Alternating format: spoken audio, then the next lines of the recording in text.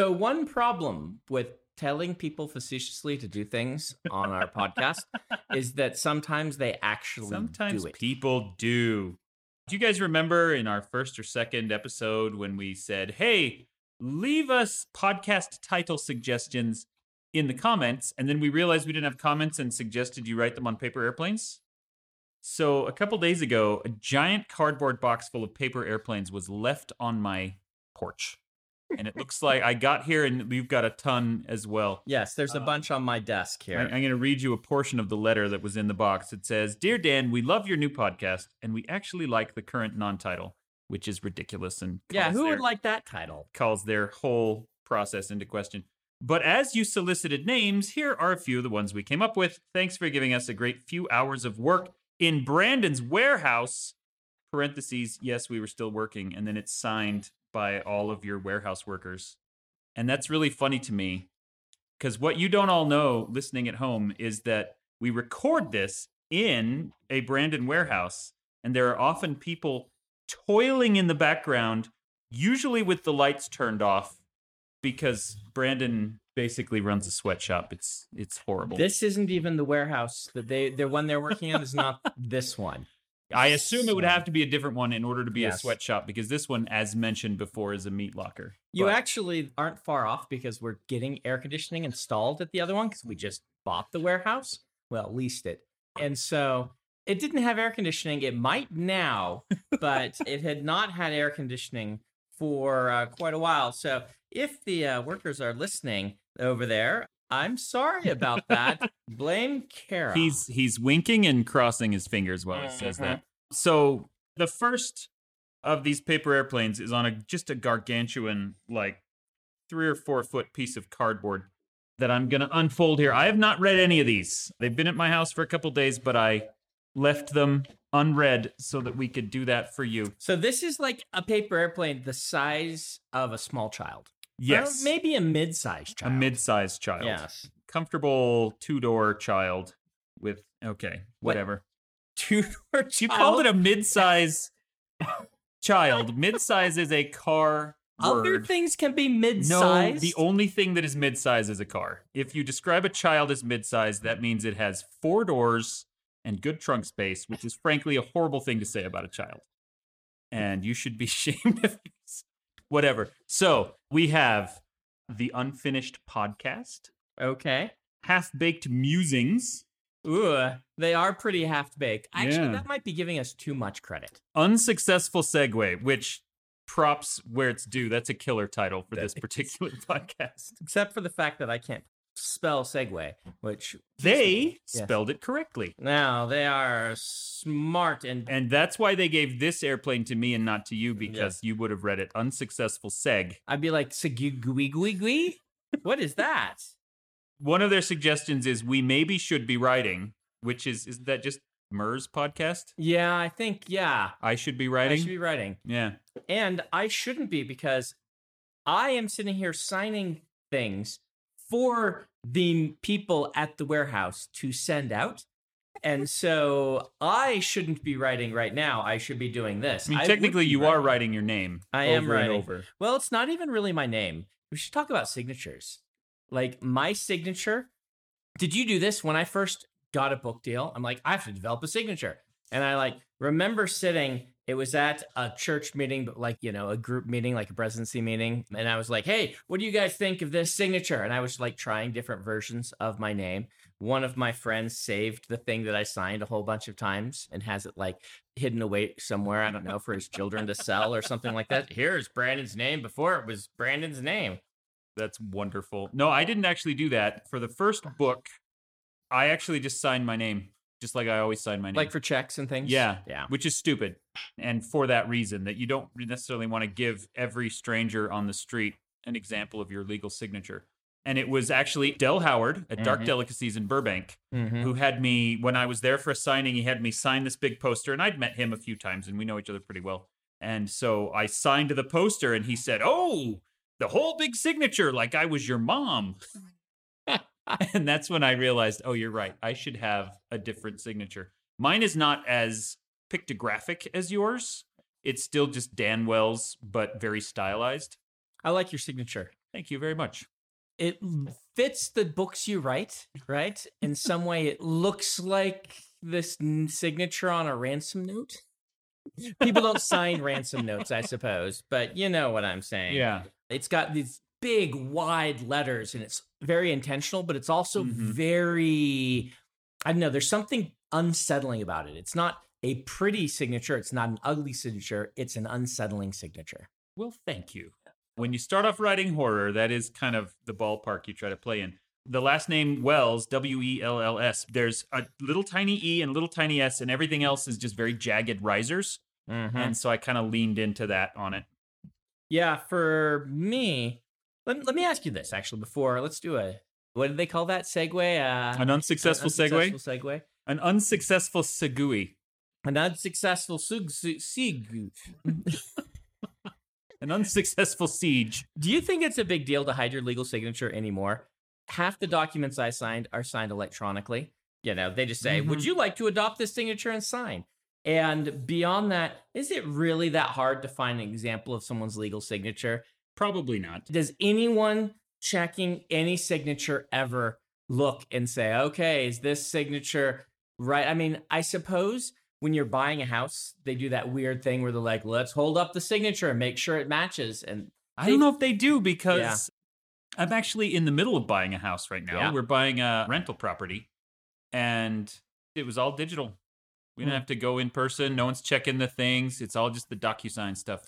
I think that don't share your legal signature thing is like a holdover from ancient days. And I don't even know if it was a big deal then. No. But it spooked me. Yeah. Like in Korea, they use tojongs, the stamps, and that's your legal stamp. And I'm like, that makes as much sense as anything. You keep that locked away in a safe deposit box, but anybody could stamp that.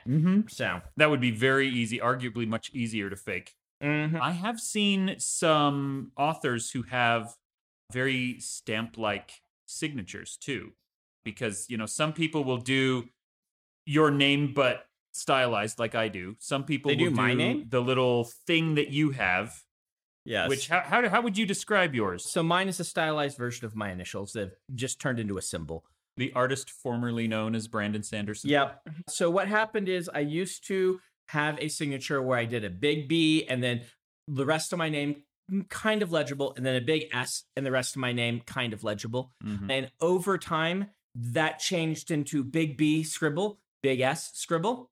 And then eventually I'm like, the scribble is useless. You can still see some leftovers of it in what I do, but now I do a very stylized B. It's 3 strokes. And then a nice flowing sort of that actually looks a little bit like a cursive S over the top of one another. And that became my symbol over probably about 5 years of signing. One piece of advice I was given that I really like is when you're developing a signature, if you're worried you're going to have to sign it a whole bunch of times, develop one that moves your arm, not your wrist. Yeah, that's smart. So that's what this does. It's something, since each of them are essentially 3 strokes, I can do it quickly. It actually looks nicer than when I write out my signature because I do not have neat handwriting. And so having this kind of symbol thing that replaces it is very appealing to me because I do not like how my handwriting looks, and I do not like how my name looks when I write it out. Now you are saved from that with your little iconograph. All right, I'm going to open one of these. This person cheated because this is a boat. That's a paper boat. This is a paper boat.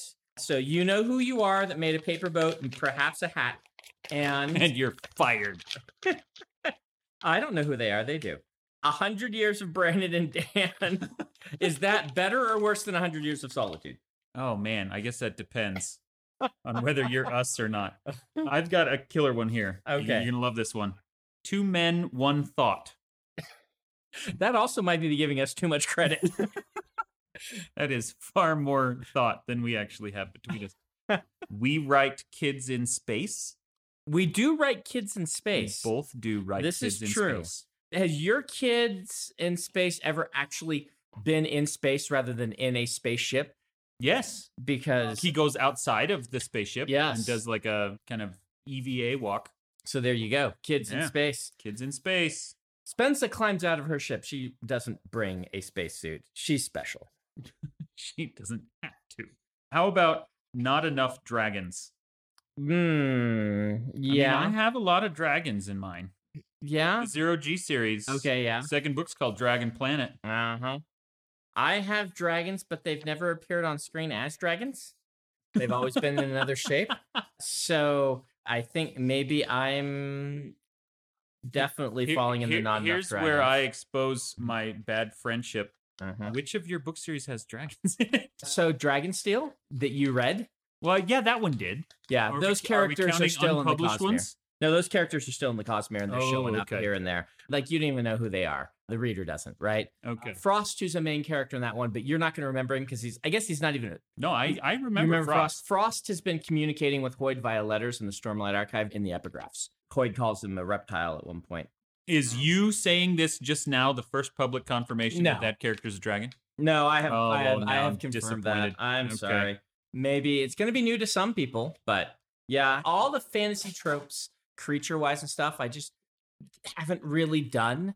But dragons, I couldn't let alone, right? Yeah. When I first started working on the Cosmere, I knew I was going to put them in. Spoiler of the nerddom.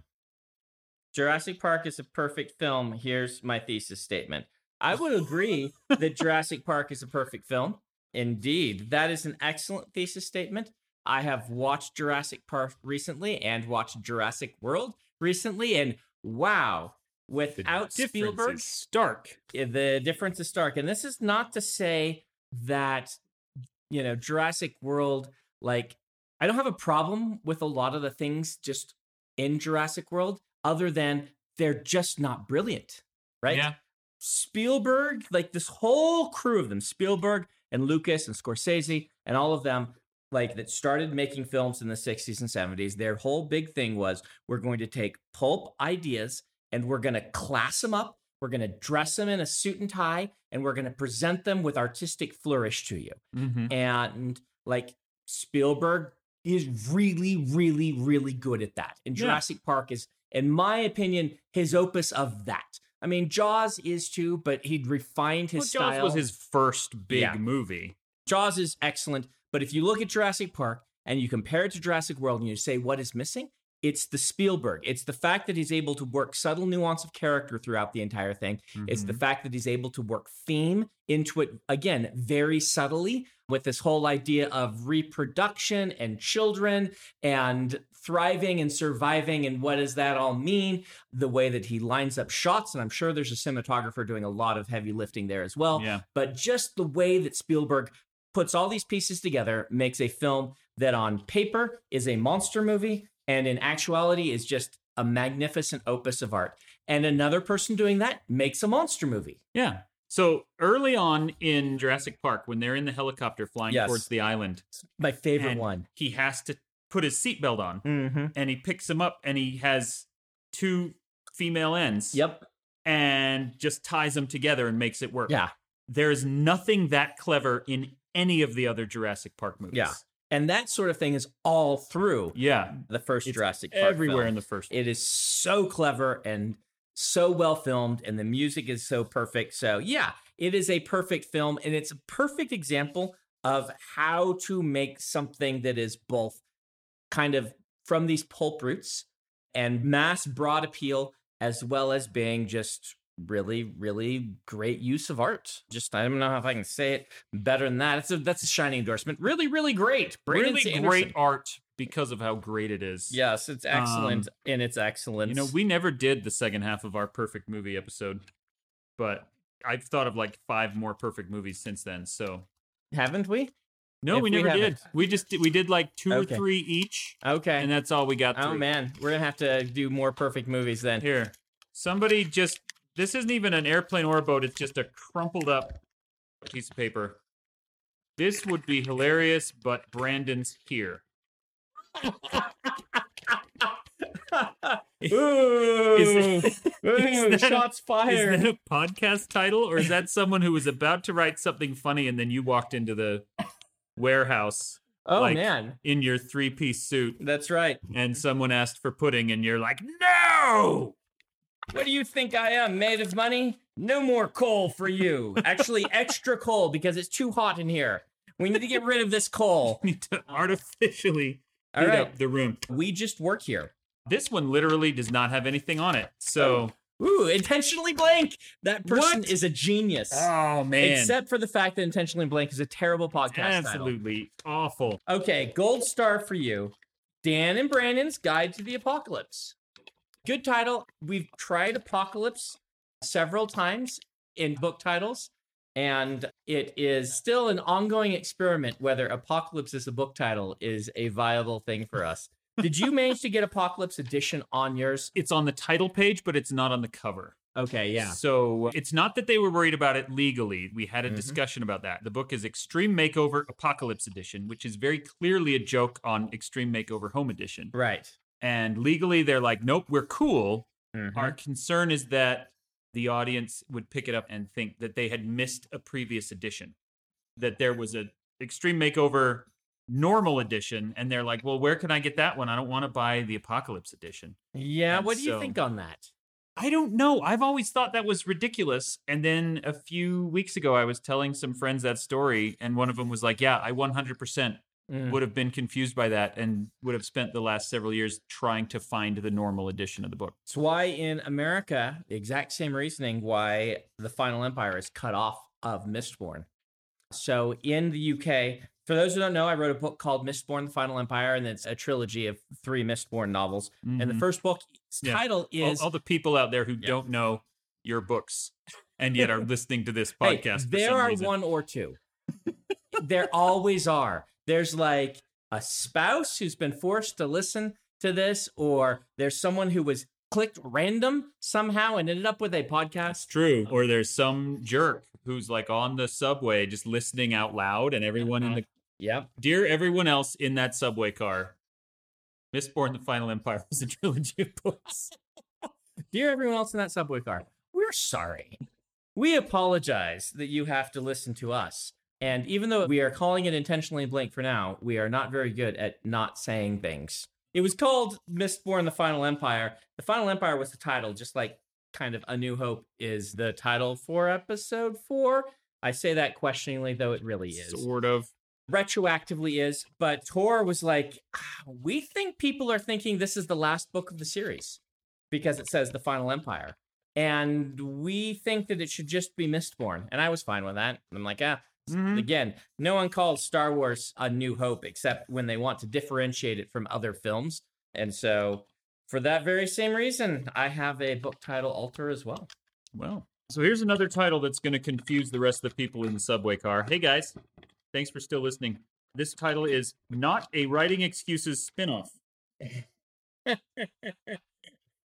Brandon and I have another podcast. This is actually our second one. The first one is one that we share, the two of us, with Howard Taylor and Mary Robinette Kowal, And various co-hosts. and various other co-hosts and special guest stars and things. We've been doing that for 13 years, and it won a Hugo it did. and a bunch of Parsec awards. It won a Hugo. I think I told this story on the podcast here. It won a Hugo for my dumb brother.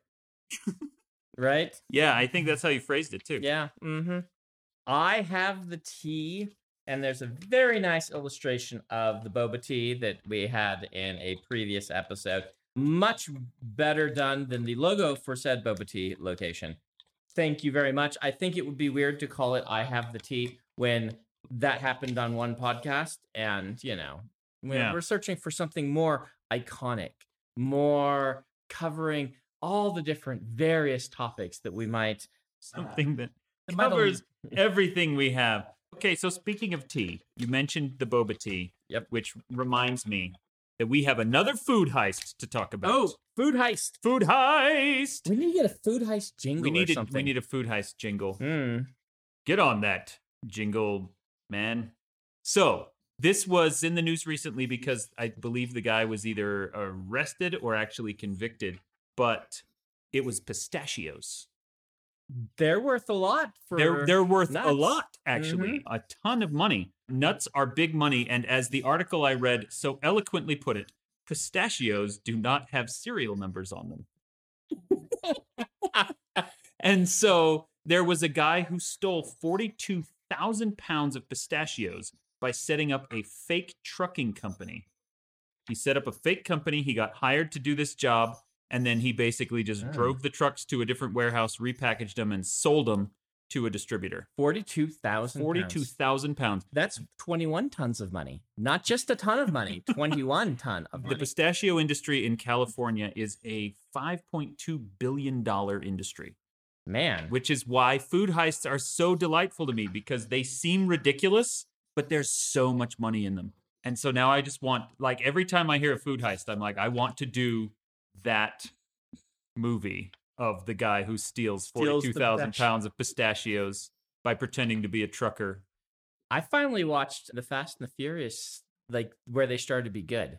You're speaking of heists and things. Which one? So I had seen Fast and Furious 1 long time ago. Mm-hmm. And I had heard that 2 through 4 are kind of a chore, depending on who you talk to. Some people like them, but the audience and critic ratings are not terribly high on those. And so I never got around to the rest of the series. And someone said, this isn't the sort of series you have to do your homework on. They drive cars quickly, and they're a family.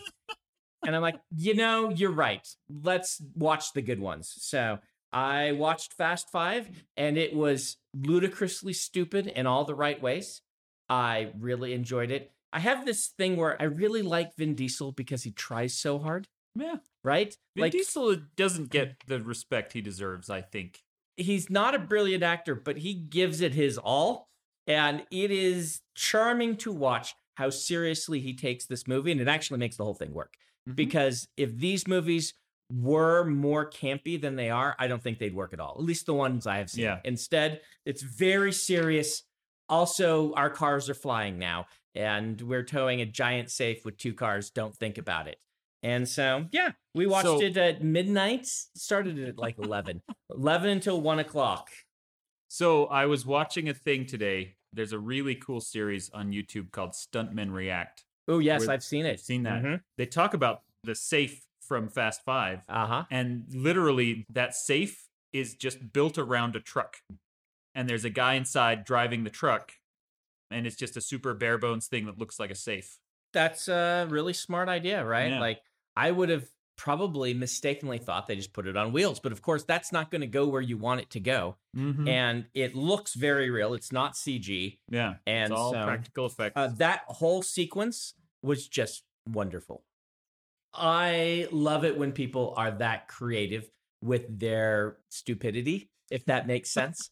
And it people really... who take silly things seriously, yes, produce wonderful art. Yes. And so I'm excited. After the next 2 writing groups, not this week, but next week and the week after, probably, we're going to watch 6 and 7, which I hear are both quite good as well in the same sort of I just vein. watched 7, Mm-hmm. and while I did not love it, Mm-hmm. there were definitely stunts in it that I thought, yeah, that's awesome. It has the highest of the scores. Really? Yeah, 7 does. But the thing for me is I love seeing things I've never seen before. When you watch a lot of movies, when you read a lot of books, you kind of get in this place where you're like, yeah, I've seen this, or I recognize all the ingredients of this. I know where this came from. Right. And there's a bit in Fast and Furious 7 where I'm like, you know what? I've never seen this before. And that's really amazing to me. This is, I think, a problem with criticism in general that isn't acknowledged enough. As someone who is on both sides of that, Mm-hmm. right? Getting critiqued and offering criticism. I'm like a real YouTuber now because I release like video essays and stuff. It's, yeah. And that's kind of what this podcast has turned into, is kind of a criticism podcast in a lot of ways. One issue is it's what I'll call the Aragon problem, right? Okay. When Aragon came out, to people for whom those You're tropes- talking about the book. the book Aragon. Yes. The movie Aragon is unwatchable without riff tracks. Because I know what you're going to say, and it is a great defense of the book, and the Yes. movie is indefensible. For people to whom these tropes were well trodden and well worn, Aragon did very little for them. They picked up the book. They're like, I have seen this a billion times before. I am not interested. Mm-hmm. And that was mostly our generation, right? Who grew up on Star Wars. Because Aragon is a bit of a remix on Star Wars and Anne McCaffrey, kind of a mashup of a lot of those things. For people to whom those tropes were brand new, Aragon was everything that Star Wars and Anne McCaffrey was to me. Yeah. And Star Wars and Anne McCaffrey were remixing things from before. And so your experience as a critic directly influences you in ways that are not often, I think, acknowledged. A lot of film critics, they watch a lot of movies because they want to offer, critiques of these movies for people. But then by very nature of doing it as much as they're doing it, they stop being as reliable a source. This happens to us too, as they used to be, at least for the general movie-going public. If you watch 3 movies a year, 3 movies you want to see are going to be very different from the person who's like, this movie is brilliant because it does everything different. Well, see, I'm going to disagree with you, though, on this. First of all, you're right, but the fact that that is an unacknowledged aspect of criticism, I disagree with completely, because that is the number one critique leveled at critics is, oh, you dumb, out-of-touch people who are so bored by movies that real people like. See, I think that critique is made, but the nuance of why is not what's discussed, because it's not, people go and they're like, oh, the critics are elitists who don't like, normal things that people like. But that is not getting the whole picture. A large number of people who watch that many films will have this natural sort of progression that happens to them. And it becomes much more difficult to figure out what the average moviegoer or reader is going to enjoy for that reason, which is interesting because part of our job, at least my job, you veer off into the more experimental more often than I do. Part of my job is understanding what is going to connect and work with my audience without having that happen to me, without not doing things that are new just to be new. Right? And which I do on purpose pretty often. Yeah. And that's a valid reason to do new things, right? Let's try this new thing and see how it works. But it's this aspect of criticism that I don't think we as critics talk about enough. And even audiences are like, oh, those critics are out of touch. I don't think you're talking about why and how this works and what's going on with it. And how really, we've talked about this before in the podcast before, how genuinely difficult it is to try and look at something with a critical eye and say, how well is it doing the thing it is trying to do? And how can I suggest that it do that thing better? Rather than, what is this thing trying to do? And how can I change it into being the thing that I think it should be? Yeah, my 2 rules of criticism when I critique something are, number 1, I'm usually not going to publicly review something I didn't like, because I don't see any point. Like this show, we're going to tear into things, but like if I do a YouTube review of a role-playing game or something, if I hate it, I'm just not going to review it. Yeah. And that's something that I learned back when we did Time Waster's Guide in college. But the other rule that I always try to follow is to think about who the audience is, because different things are successful for different reasons for different audiences, which is exactly what you're talking about. A movie that does not work for me at all, but does work for somebody else, that doesn't mean it's bad. The fact that I dislike it doesn't make it bad. It just means it wasn't really for me necessarily. And I do believe that there is, a possibility of finding objective quality or objective lack of quality in art, but I don't know how useful that is. You know what I mean? Yeah. I mean, we've talked about plot holes before. Plot holes are something I think you can point to and say, objectively, this is not explained. You can point that out, say, this is not explained. Viewers and readers might ask this question and probably will. But the leap that actually makes the art worse is a leap that I'm not sure I'm willing to take in a lot of cases, because explaining things has a cost in films. And you can only explain so much. And walking that fine line, you have to leave some plot holes. And you try very hard to cover up the ones that are going to kick people out of the story. And you try to ignore the ones that won't. And that's an art of storytelling. And so, yes, you can find objective. You can be like, objectively, this has a plot hole. But what does that do for us? Yeah, well, and that's why I dislike so many of the YouTube series about like everything wrong with this. Yes. Or realistic, honest trailers, or even the movie pitch one that you recommended. Most of them seem to focus on refrigerator logic, right? This all works while you're watching it, But then later, when you're getting a snack out of the refrigerator, you think, wait a minute, that scene doesn't actually make any sense now that I think about it. Well, it doesn't have to make sense now. It made sense at the time and you enjoyed it. And that's kind of what its job was. Yeah, but the thing is, like, there are really good critiques out there that really dig in depth. You can find them on YouTube. We've talked about some people who do that. That's really hard. And it's not as entertaining to sit down and say, all right, we're going to realistically look at the themes of the Transformers movies like Lindsay Ellis did, and we're going to break down the artistic intent, and we're going to look at them and see what they're trying to do and maybe what some flaws in those assumptions are. And they're brilliant videos, but they are not as YouTube algorithm friendly as, well, let's talk about the plot holes that they missed in this. Let's just make fun of this popular movie. Everyone's going to click on that. Let's say I love the Pitch Meeting. I love Ryan George. I think that's his name. I watch his channel and his other channel, but I really like his other things better than his Pitch Meeting. He does these little skits. They'll be like, the first person who invented restaurants. And it's, a guy being like, all right, you're going to come to my house and eat now. And they're like, I don't want to. He's like, nope, you're coming to my house and eat, and you're going to pay me. And it's really funny, kind of poking fun at human nature and things. Awesome. But I like that. I've seen one of those. Yes. The first people to get divorced, I think it was. Or the first people to get married. Or maybe it was a series that had both of those. It's always him and various incarnations of himself doing one-person skits. But let's not make this a total call-out of all those things. But that's entertainment. Like when I watch Pitch Meeting, it's not criticism of the film. I'm watching it because it's funny. Yeah. When I watch a Lindsay Ellis video, I'm looking for in-depth criticism of the film. Enlighten me on how to be better at storytelling from a critical perspective. Well, and now that we've bashed on critics for a while, I do want to put in that plug because I do find criticism really valuable. If it is thoughtful academic criticism. I think there's a lot to be gained from that sort of thing. And I know that's not what you were saying is, critics are all out of touch, clearly. But just for our audience and for those people on the subway, there's a lot of value in talking about what something does and how it does it. That me as, an English major and an artist, I love that kind of stuff. Yeah, I do too.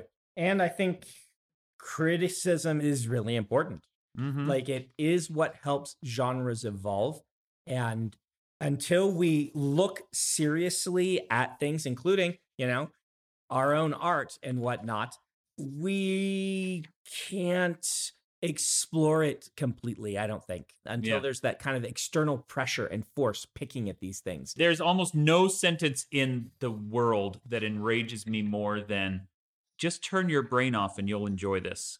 Like, I know what they mean, and I know that their intentions are good, right? And there are certainly things that I enjoy because they're dumb or because they're easy. I talked about Fast Five. Yeah, and that's fine. But if your only defense of something is don't think about it, that just irks me. It gets under my skin. Well, it has a wrong perspective. I mean, I've talked about how dumb that movie was, but it was the type of dumb movie that takes an enormous amount of effort to project its dumbness onto the screen. And when I say dumb, I'm really getting at this idea of it is playing to familiar tropes, set pieces. It is not trying to have nuance. It doesn't want to have nuance. It wants to let you have a fun time. And that's really difficult to do well.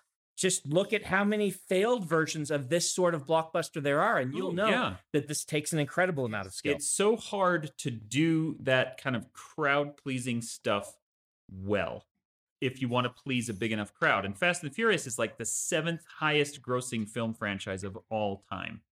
It's wildly good at what it does. My favorite sentence, my favorite bit of wisdom about criticism is from Roger Ebert, who I think is a brilliant writer.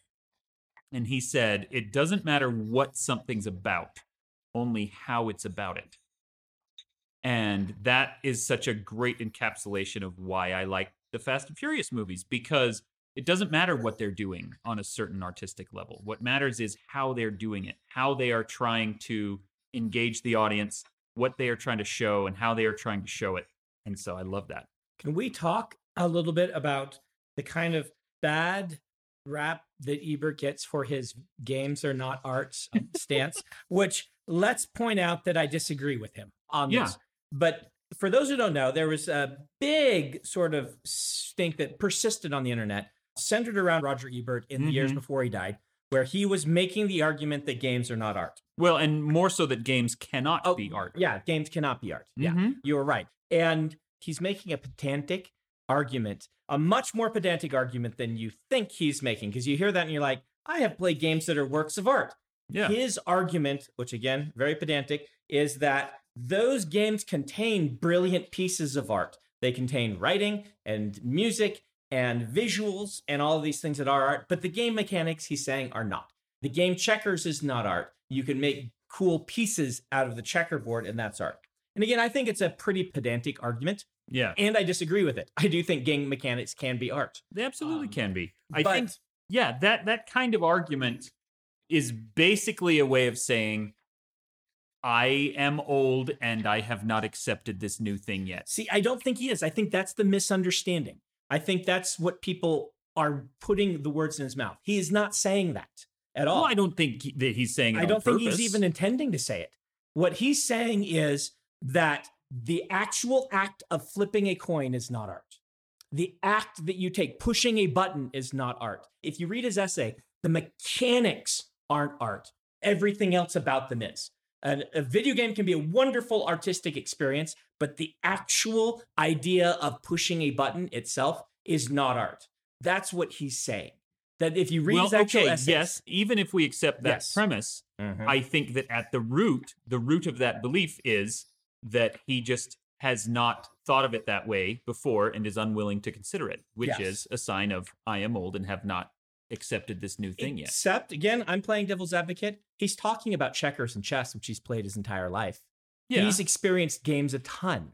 Yeah, so but that doesn't mean he's thought about them in a critical or artistic way. Right, but I think saying he's an old man is dismissive of the argument, is what I'm saying. Now, he's not willing to entertain this media form that is burgeoning and growing beyond its bounds. Totally, I get what you're saying. But my argument to him is not, you don't get it, you're an old man. My argument is, here are specific instances where actual game design choices, not the things around it, have increased my love of the artistic piece. For instance, here's an example with books. I like it when the form of the book enhances your enjoyment of the story. A simple case of this is sometimes you can put a page break. So you have to turn the page and then you get the reveal, right? That is a little more artistic. You can't really do that anymore with ebooks and whatnot. But the turn of a page in the Akira comic, for instance, Akira, where you get the blast, the full page spread, is a mechanical choice to make you turn that page and is absolutely artistic in its choice. And I think Ebert would agree that choosing when to slice a film, that the editing is an art form itself. And I think making that argument would say, yes, the physical, like choosing which medium you put the thing on, choosing where you cut it, these are all parts of the art. And in the same way, choosing how you make people push the buttons. I don't like QuickTime events, but QuickTime events are absolutely an artistic choice. The button pushes in there. It changed the way you interact with the medium. So the rules, the actual things he's getting at, where he's saying the rules themselves are not art. In that case, they are, because it is changing your experience and how you interface. And I think that in that case, you do have a point, because you can't do that as easily with chess. You can't explain that you are constrained to move this piece at this one time because of an artistic decision. And so his unfamiliarity with it is part of this. But I think his argument is stronger than we give it credit for. And it's not just old man yells at cloud. It is person trying to make a really interesting but flawed argument about an art form that I wish people would do more often, and that the internet didn't pile on them quite as often. And that's definitely true. It's very hard to discuss anything intelligently on the internet. Aren't we doing that right now? I know. Oh, wait, intelligently. Intelligently. Right. I would almost go as far as to say that your interpretation of his argument makes his argument pointlessly narrow. But yes, that's why I call it pedantic. Which is why it's very pedantic. And at that point, it doesn't matter if he's right or wrong, because it's so narrow that the answer doesn't matter. But at the same time, we were talking earlier about, like, part of the value in criticism is that when you do the autopsy of the thing, that's when you really get to understand it.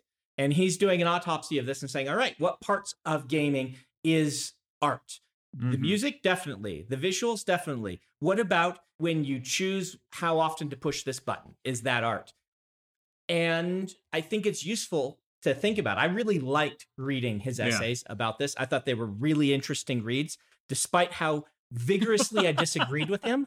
I love that he raised the issue. Well, and that's something that we do got to say, because, now that we've been bashing on a dead man for his old argument, he is genuinely one of my favorite writers. I think he's incredibly talented and very smart, but he's wrong a lot. Oh, yeah. Go read look it up online, because all his reviews are still online. Read his review of Predator.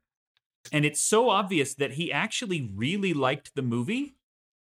He just thought it was dumb and then was kind of making fun of it because he thought he was supposed to. He's kind of the read you get on it.